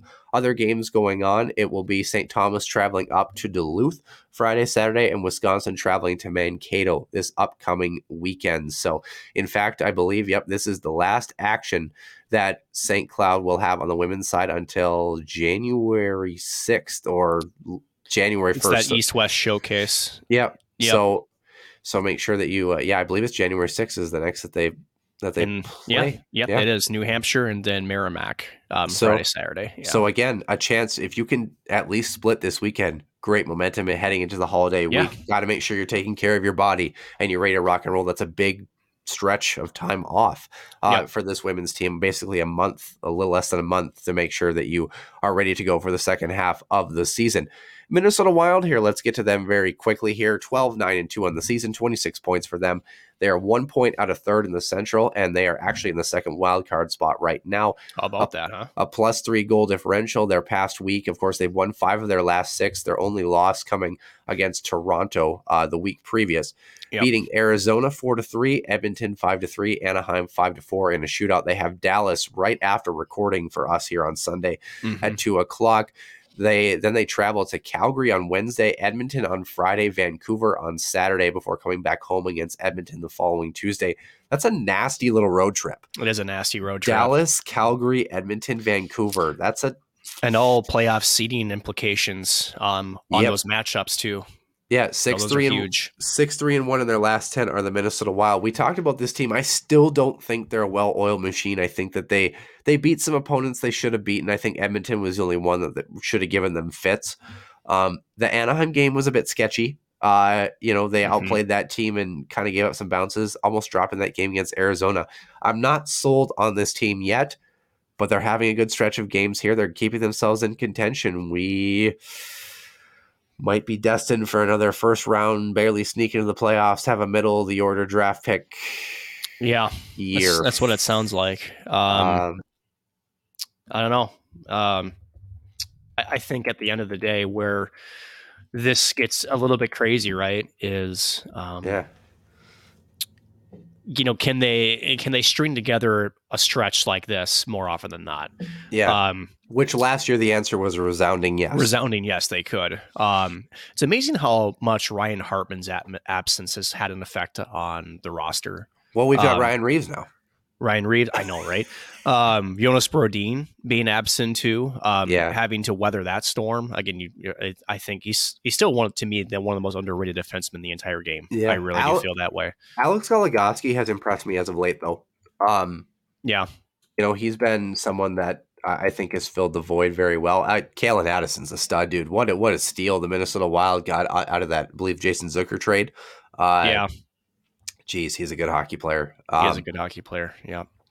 I wanted to see Ryan Reeves. I wanted to see his last splits. He was even against Anaheim, had 13 shifts, was -1 against Edmonton, had 15 shifts, and of course had a point against Anaheim as well, obviously, and then was +1 against Arizona. So, I mean, he's been, as a fourth-line guy, he's been doing his job. He doesn't really generate a whole lot of offense, but, I mean, he's been serviceable-ish. Yeah. So, and that's at the end of it. That's what they've wanted from him. And that's it, really. I mean, yeah. I think if you're really wanting to look at, what's really the expectation, he's done what you've asked him to do. At the end of it, yeah, and we talk about guys, right? Everyone's like, oh, can't the Wild go out and just get a top 6 forward? Well, the Wild are kind of in this spot where they're handcuffed by the cap, and they're trying to really think about how they're preparing for their future, because really the goal for this team is 2025. It's getting them set up for that cap space to make sure that they're in a great position to know where their core is, what pieces they're missing, because they going to be going shopping.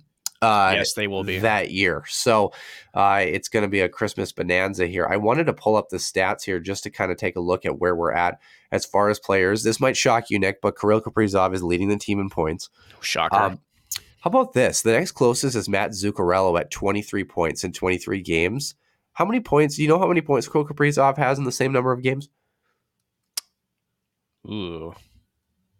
His next shot will be his 100th shot of the season, by the way. Oh, Jesus. I'm not sure. He's got 31 points in 23 games. That's for those who are wondering, let's do math, because Noah loves math. That's a 1.35 point per game average, 15 goals, 16 assists. And can you believe people wanted to trade this kid because of a contract dispute? Anyway, Eriksson Ek in third. Eriksson Ek has had a really good resurgence as of late, 21 points in 23 games. Matt Boldy petered off a little bit, but 9 goals, 9 assists for 18 points. Kalen Addison sits 5th on the team with 13 points, the only other player in double digits in that category. Kaprizov's shooting percentage is 15.2%. Zuccarello is 13%. Matt Boldy is 14%. Sam Steele's shooting percentage is 19.2%. So just average, right? Yeah, so certainly is very selective. Philip Gustafson is 4-4 in 8 games, a .275 and a .909 save percentage. Has been very serviceable as what you would quote as a backup. Mm-hmm. Marc-Andre Fleury an .898 and a .292 goals against. Those first couple games are going to continue to haunt him, I think. But with that being said, Nick, this Minnesota Wild team, it's kind of like the college hockey world. Do we know? I don't know that we know. And that's what's weird, right? Is that this time last year, we knew, we knew what this Wild team was because they were consistent. Now, the one thing that they were consistent on that we were playing with fire was the amount of times they had to come back from games and were able to pull it off. Remember how many times they got themselves in that situation? It was good to see they could pull it off, but it was one of those, sort of double-edged sword kind of things where you're like, okay, it's good they're doing this, but we can't keep making this a habit, which they kind of did. No worse for wear. It still ended up resulting in a first-round playoff exit. So I don't know. I think I'd be curious to see what happens when Ryan Hartman comes back. It sounds like he started skating on his own. I still feel like he is not coming back till at least January 2023. I think that's probably the earliest you could expect him back. Thanks for clarifying the year.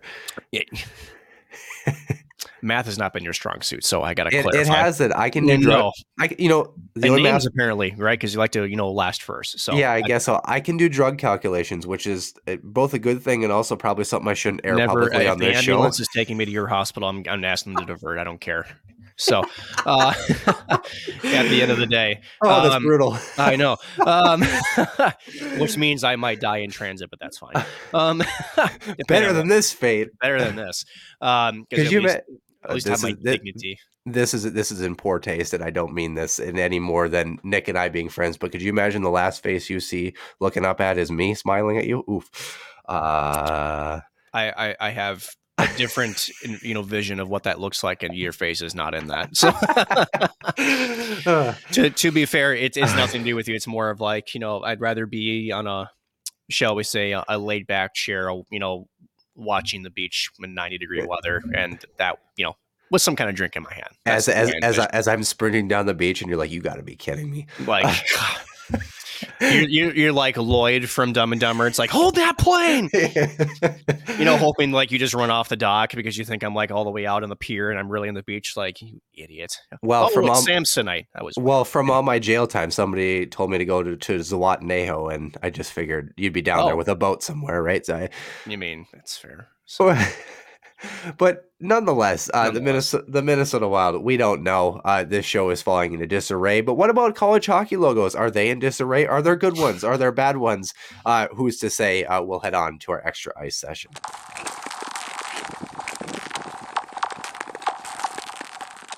And welcome into the extra ice session, Noah Grant alongside Nick Maxon. It's I keep my patients alive. That's the goal. If you just missed the tail end of the main portion of the show, depending on how much they pay me, right? Kidding. I'm kidding, people. This is nursing humor at its finest. College hockey logos, though. We're talking about the top 5 best for sure. I also threw my top 5 worst. As is no surprise, in each category, I cheated on at least one of my 5. Because what a shock! You cheated at something? No way. Yeah, actually, I cheated at 2 of my top 5 for the best ones. Oh. I did use college hockey news and use the main logos for each team. I figured that was the easiest way to follow. So no secondary logos, no like the Huskies had their throwback jerseys last year. None of that. Nothing crazy. The only time I would admit any sort of alternate is if they would, use it regularly. But really, I thought just the main team logos. Let's talk about them a little bit here. Do you have a top 5 worst? I do, because I sat there last night. It wasn't part of the equation. I just got bored and kind of put it together. The Huskies of St. Cloud are in neither of these groups. I'm going to throw that out there right now. That's good. I don't know if I have a top 5 worst, but I could probably off the top of my head list some that I think I don't like. Yeah. Do we want to start? I'll start with. Do we want to go pick by pick, or do we want to go person by person? How do you want to do? Person. That's probably more efficient. Well, my top 5 worst. Number 5, North Dakota. Shocker. Right out of the gate. The postal stamp man. And maybe it's just because of the fact that we knew what was, regardless of what you thought the connotation of the logo was in the end. Mm-hmm. It was a cool logo. It was really cool. Yep. And North Dakota was kind of between a rock and a hard place. And it kind of reminds me the same as the Washington Commanders, right? It just didn't really hit home, or technically Western Michigan's new logo. They're still the Bronco technically, but really they're that new W thing. Yeah, it's just just kind of a step backwards. They paid the intern to do it. Yeah. Yeah. Number 4 for me, Ferris State. Interesting. Their Bulldog, and here's the thing, I don't think Duluth Bulldog is much better, but I think Ferris State, you look at that Bulldog, it's like a slobbering mess. Like it looks like a rabid whatever type thing that just it looks kind of cartoonish. I think Duluth's issue for theirs, and I didn't put them in the top 5, but Duluth's kind of like the jowls on the dog are so pronounced. It makes me think I'm looking at an old guy, honestly, in dog form. That's kind of what it makes me think of. Yeah, if you look at Ferris State, it's just like it's supposed to be like this angry, rabid, bulldog type thing, but it looks more cartoony than like Tom and Jerry-esque, I think. Yeah. Number 3, another animal that we're going to put in here, one of the newer teams in college hockey, Lindenwood. The Lions. Yeah. It kind of looks like a Lion King off-brand type thing, like the Walmart version of the Lion King kind of thing. The Fanatics brand, not the Adidas, Yeah. And like I said, I believe people work very, very hard. And some of these logos, like we're going to get to a lot of the Ivy League schools here in just a second. Some of these logos have a lot of history, and that's okay. So number 2, the worst of the letter block crew. Basically, Dartmouth, Canisius, Union, Yale, Sacred Heart, maybe even throw Miami in there as a pseudo pick. Like all the block letters just don't really. Yeah, Mercyhurst. I like Mercyhurst because it actually says Mercyhurst at least, but like, yeah, I mean they're not. They don't do anything. They're not. You didn't put anything with the letter. Yale has the bulldog, but the bulldog looks just like an angry old man again. Right. My worst pick though is actually a letter. It's not a block letter per se. Princeton. Yeah, the tiger stripes and the To me that's a tough logo. Anything with a letter, you got to pair something with it, right? Like some letters look good, like Air Force is very iconic to Air Force. Bentley has a crest behind it, right? One of my top ones that I have in my top 5, which it's in the number 5 spot, Cornell, for example, they have the bear that's sweeping around. Like it looks really nice, so you got to do something with the letters. And I get it. The historical school like Dartmouth has had that letter for ages. Right. But yeah, that's my top 5 worst. And that's, nothing to say against the programs or anything. And I'm sure somebody worked very hard on the logos, but just kind of a meh for me, What do you got? My picks are not very far off from yours as far as the worst. So I'm going to go with my worst. How about this? And it's tough, right? Because it's like, yeah. Do you have any similarities? Is North Dakota in there? Yes or no? It is, just in terms of the similar, where it's like they tried to make a transition, and it is. I don't hate it personally, but in terms of, again, the whole story, it's not great. Ferris State, yes or no? I'm not as sold on how bad Ferris State is. It's still not great, but I'm not as bad on it. Yeah. Again, my biggest things are like the single letters, like Brown, Colgate, Princeton, Dartmouth, right? And I get there's history there. Yeah. Same with like you could even go Minnesota and Michigan in that that same thing, but it's also like it's simple, right? I don't know. It's hard too, because if you're a school, especially for us, if you're an out east school, it's harder for us. Maybe it's different for someone when you're asking in Massachusetts. For us, Michigan is so iconic. Minnesota is still so iconic. Yeah. Ohio State has the Ohio State word branding on top of the logo. So, some of them are different. If you think about St. Cloud's logo is basically a ripoff of the Montreal Canadiens logo, is, right? But at the same time, I think it obviously has some sort of affinity. So again, this is our personal bias. So right. So my number one worst that it's Stonehill.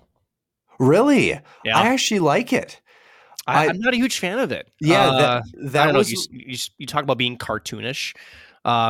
The wings on the S, like I don't know, it just maybe just me because I'm like, I see 80s in that, and that's maybe that's what it is. Like I don't know, I'm not a huge fan of the sweeping wing on the S. It's crazy. That almost made it into my top 5 best. Funny. Isn't that crazy? That's crazy. Because I feel like it would look good on a jersey, and I was trying to think about that too. What would look good on a jersey? Like you think about Dartmouth, right?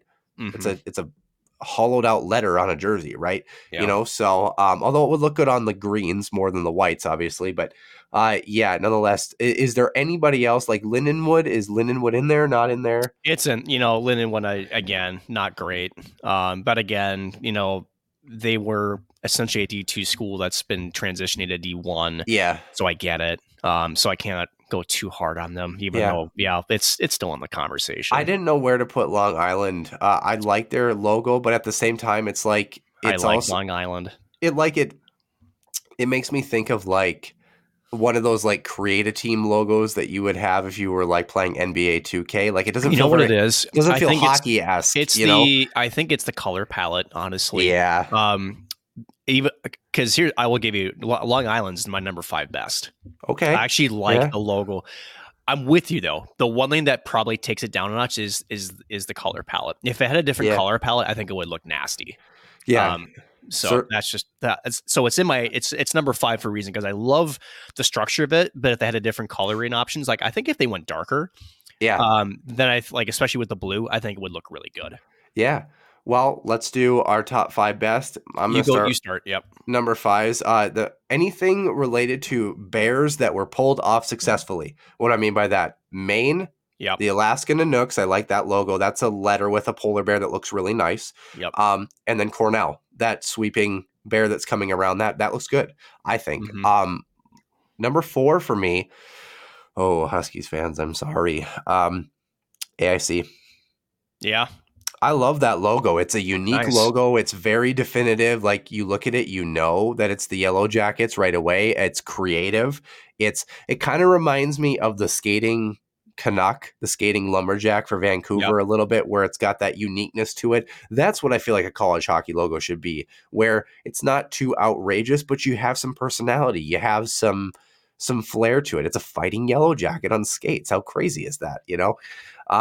Number 3 for me, anything successful involving a cat or a tiger. So Vermont.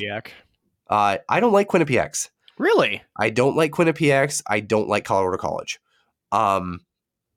Vermont, UNH, NMU, and RIT. And I would say RIT probably has the best one, because it has the nice block letters RIT and then, with the tiger underneath. I like that. Vermont's a close second. UNH and NMU are kind of the same. Quinnipiacs isn't bad. Like, I wouldn't put it in the bad category, but circle logos historically don't do all that well. Like, you have to be really, really positive about that. Like, I think a good circle logo from years past was maybe the Norfolk Admirals, because from a couple years ago, because you had the branding that was synonymous with ships, and circles are a very, portholes and that sort of thing. So I think that it works in that instance, but Quinnipiac was not one of my best of the cats, so to speak. Sure. Number 2 for me, Huskies fans are really going to be upset with this, because we don't have a logo like this. It is a Husky. And it is Northeastern. Yep. I like the Husky style there. I do too. Comparative to other places like Michigan Tech, which doesn't have a bad logo, but it's kind of that modernized weird oval thing for Michigan Tech, where it looks cool, but it doesn't fit a hockey jersey. Yeah, exactly. Number 1 for me, I wonder if you can guess this one. Do you know? Any idea? Is it? I think I know what it is. Alaska Anchorage. It is Alaska Anchorage. Yep. That Seawolves logo is unreal.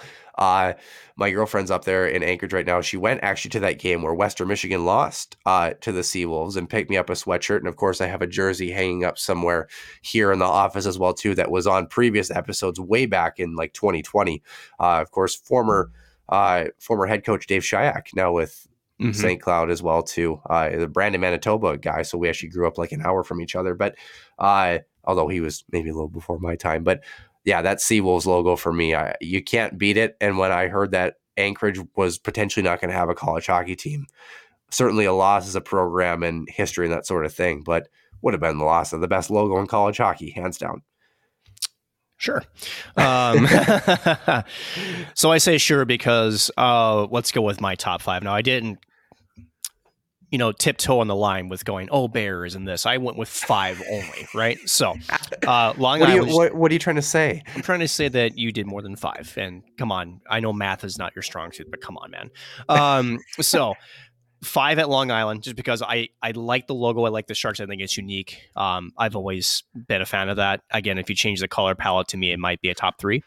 Yeah. I'm with you with Northeastern at number 4. I really like that. I don't know what you would call it. Just it's a really nice logo of the Husky from Northeastern. It's like a prominent, proud. It is Husky. And really, if you took St. Cloud's retro Husky from last year, would definitely make the top 5. That skating Husky was fantastic. It was.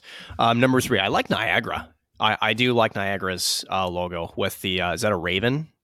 Yeah. Yeah. I think that raven looks good. Are they a raven or a falcon? Let me look. Is it a falcon or is it a raven? I can never, I always see it and I'm like, it's that bird. It's that bird. Which is sad, because my dad was a wildlife biologist, for So 34 you should know years. this. What the hell, man? Niagara College mascot. It is a Nitro. What the hell is that? The Purple Eagles, technically. Their mascot is Nitro, but they're the Purple Eagles, I guess. Okay. Not as cool as the Horned Frogs, but... Right. Number 2, I always liked BC's logo, Boston College, with the eagle and the BC. I don't know. I've always thought that looked good with them in the color packet. Number 1, I'm with you. I like the Seawolves. I like Alaska Anchorage. So sick. And again, it's not that I'm trying to agree with you, because I actually try to do everything in my power not to agree with you. It's just kind of how I do things. But when you look at the entire logo composite with college hockey, right? There's a lot of history with some of those schools. We talk about the Ivy League schools. There's a lot of like, meh, like where the logo's okay, it gets by, but it's not like popping up the page. Yeah. When you see Alaska Anchorage, it's Let me grab it. I'm gonna grab it. It's just one of those logos that has the history. It's got uniqueness to it, and it's got some heritage to it too, with just the way it's designed. It has that. Is it native technically to? I think there is a native influence into their logo. Am I not correct on that? I think it is. Yeah, it's just. Yeah. It's very, very cool. And it's simplistic, but it just captures the essence of what the culture is there, right? Yes. Yeah, it's just so for those on the YouTube page, this is my best. This is why his microphone also is muffled. He was holding the jersey in front of his face. So it's my perfect time to catch the YouTube. You get to see him without seeing him. Yeah. Yeah, suddenly our viewership increases massively, right? But that's the thing is that when you're designing a logo, it's a hard thing to do. It's a difficult thing to do color palette wise. Now, I want to ask you this question. Speaking of St. Cloud and their logos, because I like St. Cloud's logo. It's clean, it's crisp. It's definitely a top 10 or top 12 for me for sure. Where does the old St. Cloud State Huskies logo rank? The actual Husky with the St. Cloud collar. Where does it rank? It's up there. It's in my top 10. I'm not a fan of the new secondary logo. I'm not going to lie. Yep, agreed. I'm not either. I think a lot of our listeners and our viewers would be on that same page. Yeah, certainly would agree. I thought the interesting one, we had the old retro Husky from not the throwbacks from last year, but the other retros where it was the actual Husky head too. Those were kind of unique and, gave a real 70s, 80s vibe to it, right? Was. Yeah, it was super cool. But we'd love to know what you think. Tweet us at Warminghouse Dan what you think your favorite college hockey logo is, or what you think your worst one is. I got a feeling we might get at least 1 or 2 St. Cloud logos in our inbox. I'm sure, but maybe from some North Dakota fans. But it's a difficult thing to try to figure out. What is the best and what is the worst. I certainly think there are some alternate logos or unique jersey designs that are cool. In fact, I would say, back in the day, I would throw the old Colorado College Tiger logo. Awesome. Yeah. Yeah, at least in the top 7 or 8 for sure. But yeah, kind of an interesting little discussion. Thought we'd have a little bit of fun with it as we cruise into holiday season, so to speak.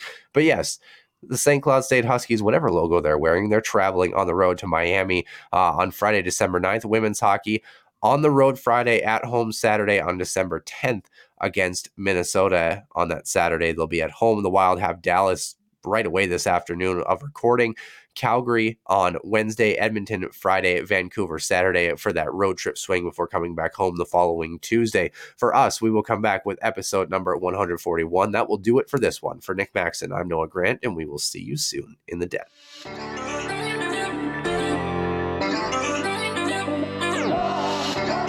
And your one-timer coming, they score! Ripped in! A bomb from Parvix! So Dana Rasmussen fires and she scores! Dana Rasmussen for the Huskies alongside Dwayne Kaprizov in for a chance to win it! He scores! Kirill the Thrill is for real! Welcome to the NHL, a game winner! St. Cloud Cathedral is now 42.6 seconds away from wrapping up the school's first ever title.